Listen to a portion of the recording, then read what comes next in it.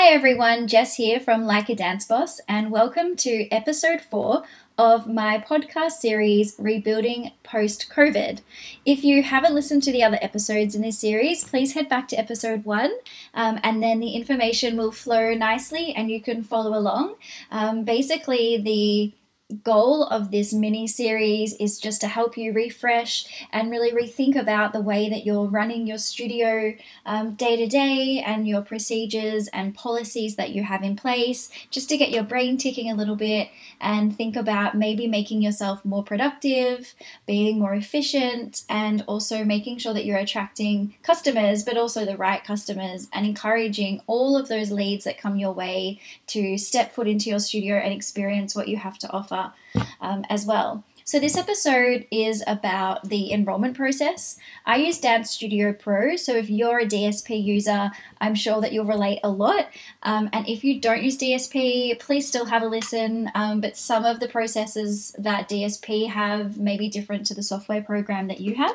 So as I've mentioned before, most of my new enrollments will come through the free trial system. I feel that most parents, because most of the students at my school are children, most parents want to take up that offer to come and see the studio, have their child, give it a go, and then decide whether they'll enroll after that. Most of the students that we have are beginners as well, so it's not just trialing our studio, but it's trialing dance in general, or trialing what hip hop is or what ballet is because they're not sure. So with that in mind, have a think about what you're promoting online, because I'm seeing a lot of term 2 starts soon, book now, enroll now, we're now taking enrollments. And I think that as a parent reading that information, it's not that relatable, because a lot of parents and first timers aren't looking for a dance school to book into straight away, or they're not looking to enroll and pay for classes tonight. They're looking to Google tonight and find out more information and perhaps sign up for a trial that's no commitment and no cost. That's something that I would certainly do on a weeknight or a Saturday night. If I'm having a bit of a scroll on my phone, I think, oh, I was interested in this, I'll have a browse. And if there's the option to try something for free or to request more information, that's something that I would do. But if I was, say, looking for swimming lessons and I found a website and the timetable looked good and the prices looked good, and it said that I can book now, and I kind of clicked on that and it said, okay, now pay $120, I would be like, oh, no, I don't know if I'm that serious. Like, I was just browsing. I am interested, but I haven't even spoken to anyone yet, so I'm not really going to pay. And then I'd probably shut my phone down and go watch Netflix. So just have a think about what you're promoting and the wording in your social media posts. And emails, if you're emailing your, greater mailing list. And perhaps think about saying things like, would you like to book a trial, or would you like to try a class on us, or book your free trial here? Free trial's now open. Are you interested in our classes? Do you have a 10-year-old looking for dance classes starting in April? Things that may be more relatable might help you get some more leads and some more people through the door.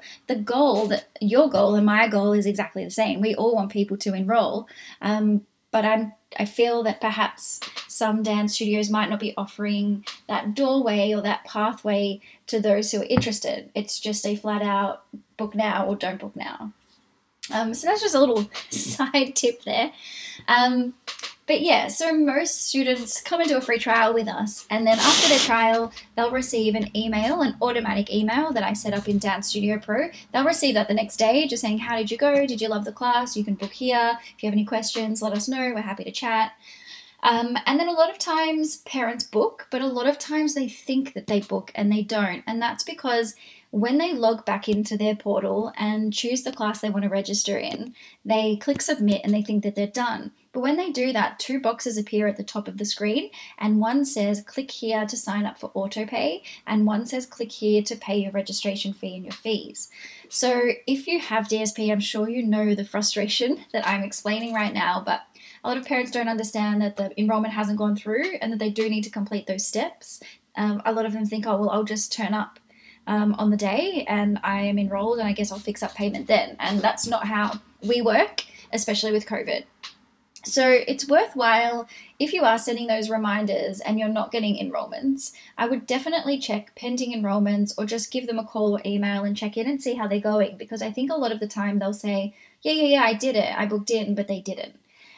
So what I have done is I've created a YouTube video, just a private one, and it's got a link that I can send them, and it just is me demonstrating on my computer the enrollment process. So I'm showing them tick the box, click submit, scroll to the top, click here, put your credit card details in, click here. And so I find that video is really useful if they are a little confused about the enrollment process.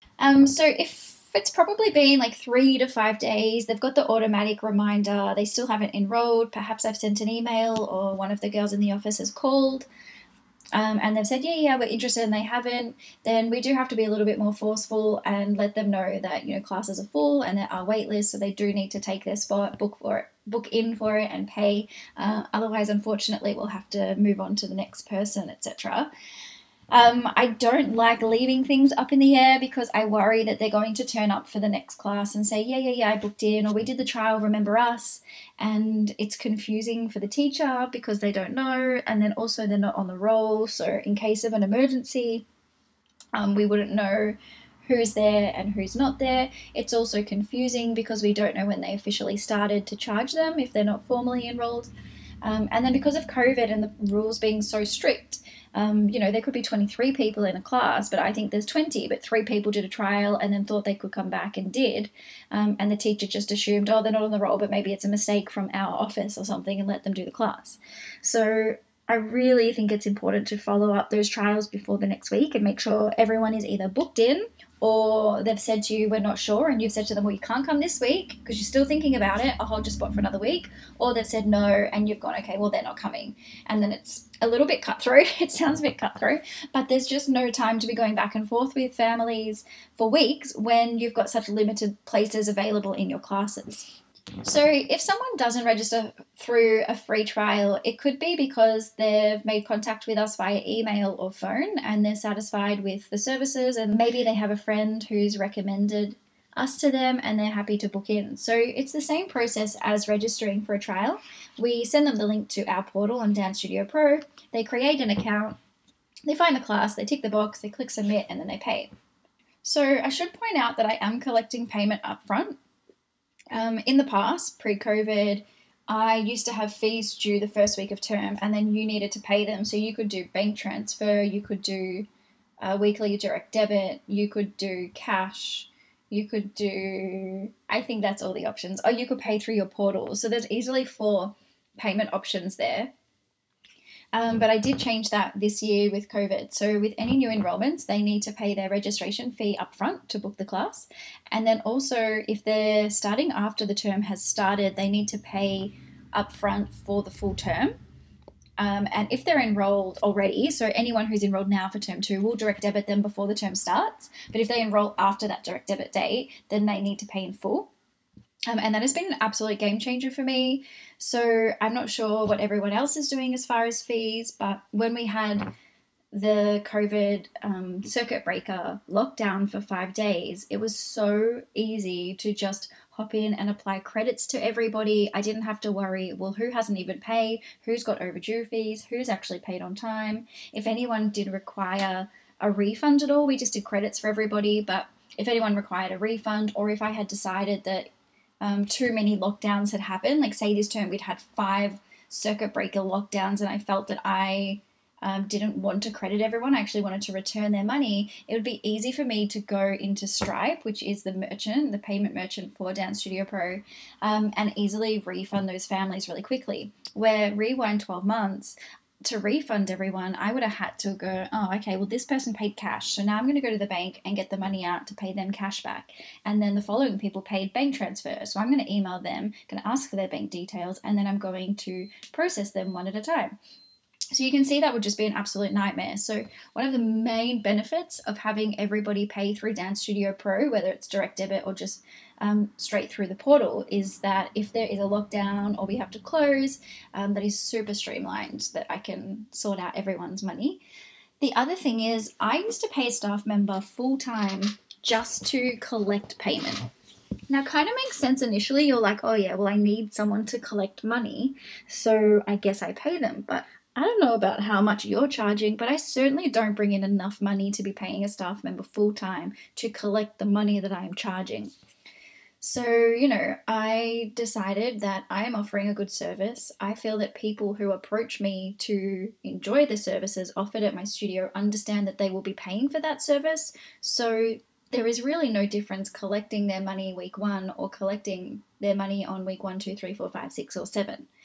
I think that dance studios should be treated like any other business and any other service. And I don't believe that people go to McDonald's and say, I want a Happy Meal and a latte, but I'd like to pay for that next week when I get paid. But yeah, you can't run a business post COVID where you're not being paid for your services. If you're going to be spending your time and energy and money and it's your job, you are working, you can't work for free. And if you're providing a product or a service, it's for a purpose for someone to pay you for that in exchange for the service. I think when you go back to the basics of running a business, it makes sense. And a lot of us don't start dance studios to run a business. We start a dance studio because we love dance. We want to provide that service. And I think that's where we get hooked at helping people and stop collecting payment when it's due. So, I feel that we're offering a service, you're booking in for the term, you need to pay for the term, and if you're not happy to pay for the services, then, unfortunately, you need to go elsewhere.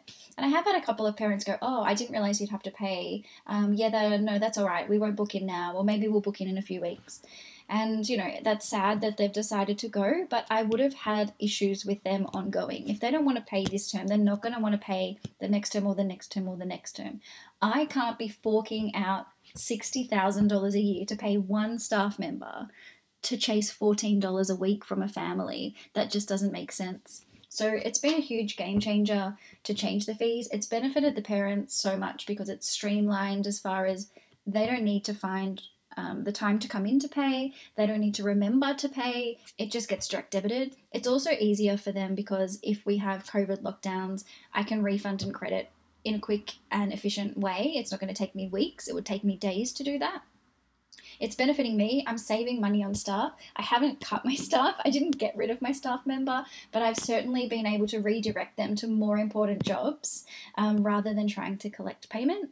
The other thing that I did was all the classes now cost the same amount. So every class is $14. So if your class is 40 minutes, 45 minutes, or 50 minutes, your class is $14, which makes it really easy for parents when they're inquiring, especially if they're new, to understand, okay, well, how much is a class? $14.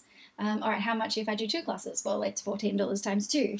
And then also it's easier if they're trialing different styles, because back before COVID, I charged per minute. So if you tried a half-hour tap class, it was, say, $13. But after the tap class, they decide they don't like it and they want to try hip-hop. I say, okay, come try hip-hop on Thursday at 5 o'clock. And then afterwards, when they want to pay, I'm like, yep, okay, well, that's $16 a class. They're like, oh, but you said it was only $13 the other day. And it's because tap was half hour, hip-hop was 45. And that can be confusing, and you may, or your staff may not always remember to point out the differences in the length of the class and the cost of the class.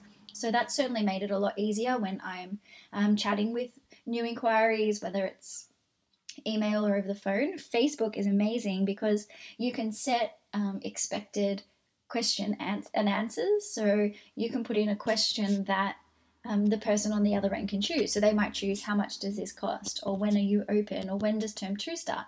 And then you can have the answers in there. So for example, a year ago, if someone clicked the question, how much does this cost? I would have had an epic list of registration is this much, 30-minute class is this much, 45-minute class is this much. Also, we have multi-class discounts. Also, we have sibling discounts. Like, it's great to have all these discounts and options, but why do we make things so complicated? Like, the fee page and the info pack should be brief. It shouldn't be pages and pages long. I think everyone is overwhelmed, everyone is really busy, and surely there are only benefits to streamlining and simplifying everything within your business. So that's another thing that I've done. All right, so going back to the enrollment process, once they've enrolled, they've paid, they then come to class. We've got a free gift bag that every student gets. So the preschoolers get a bag with a teddy bear. The older kids get a studio notepad. We also have a card in there, like a postcard. And on the front, it just says welcome, and it's got our dancers on it. And on the back, it has links to all of our social pages and also some community groups. So we've got a secondhand uniform Facebook page. We have a community Facebook page. We have our public Facebook page. We have Instagram, TikTok, YouTube, And so on the back of this postcard, we've got all these links. So I find that kids are so tech savvy and kids are so interested. When they get home and they open their gift bag and they take out the postcard, they can go, oh, wow, I didn't know that Backstage had Instagram. Backstage is my school, if you didn't know. And so they can jump on Instagram and hit follow, and they can go on Facebook and click like, and straight away they're connected to our community and they're now following along with everything we're doing, which is amazing. That information is emailed too in the info pack to the parent, but I find the postcards a really nice touch for the kids, and they can put it on their dressing table or on their bedside table, have this little postcard because it's got photos of our dancers on it. So it's appealing to have in their bedroom. Once they're enrolled, I do remove them from the inbox. I have mentioned in earlier podcast episodes that I like to have everyone in my inbox really quickly and label them.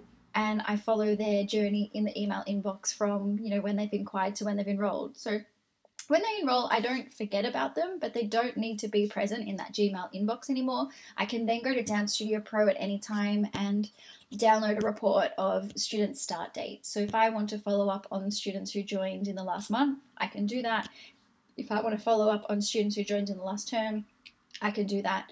Everyone's following up process might be different. I think it depends on the kid. If kids have come from another dance school, I feel that it's probably more important to touch base with them sooner than later. They might be used to a studio running a different way, so it's good to kind of get in there and see how they're going and if they have any questions, and just help them be on the same page as you, where someone who's joined dance for the first time, they're still kind of finding their feet and they could wait to the end of the term before you might touch base with them. But yeah, hopefully that makes sense. And again, I'm all about just keeping it simple. As soon as someone's keen to book in, I get their email address, get them into my Gmail inbox as quickly as possible, start labeling them, have a really easy to follow process and procedure for following leads up, providing clear information for the parents, keeping things simple as far as like, this is where we are, this is how much things cost, these are the class times. I am big on come and try, don't stress about everything. You don't need to know everything just yet. Just come and try, see if they like it, and we'll go from there. I'm also big on promoting that. So whenever I'm promoting things publicly, I'm more about come and try or reach out and ask us a good question. I'm not big about book in now, click here to book in, enroll now, because I want to keep things relatable to those who are looking at my page. I'm assuming most of them are browsing my page or my website. Well, guys, that's all from me for this episode, but please make sure you subscribe to this podcast so that you can be first to know when the fifth and final episode of this series is released. Thanks so much for listening and connecting with Like a Dance Boss today.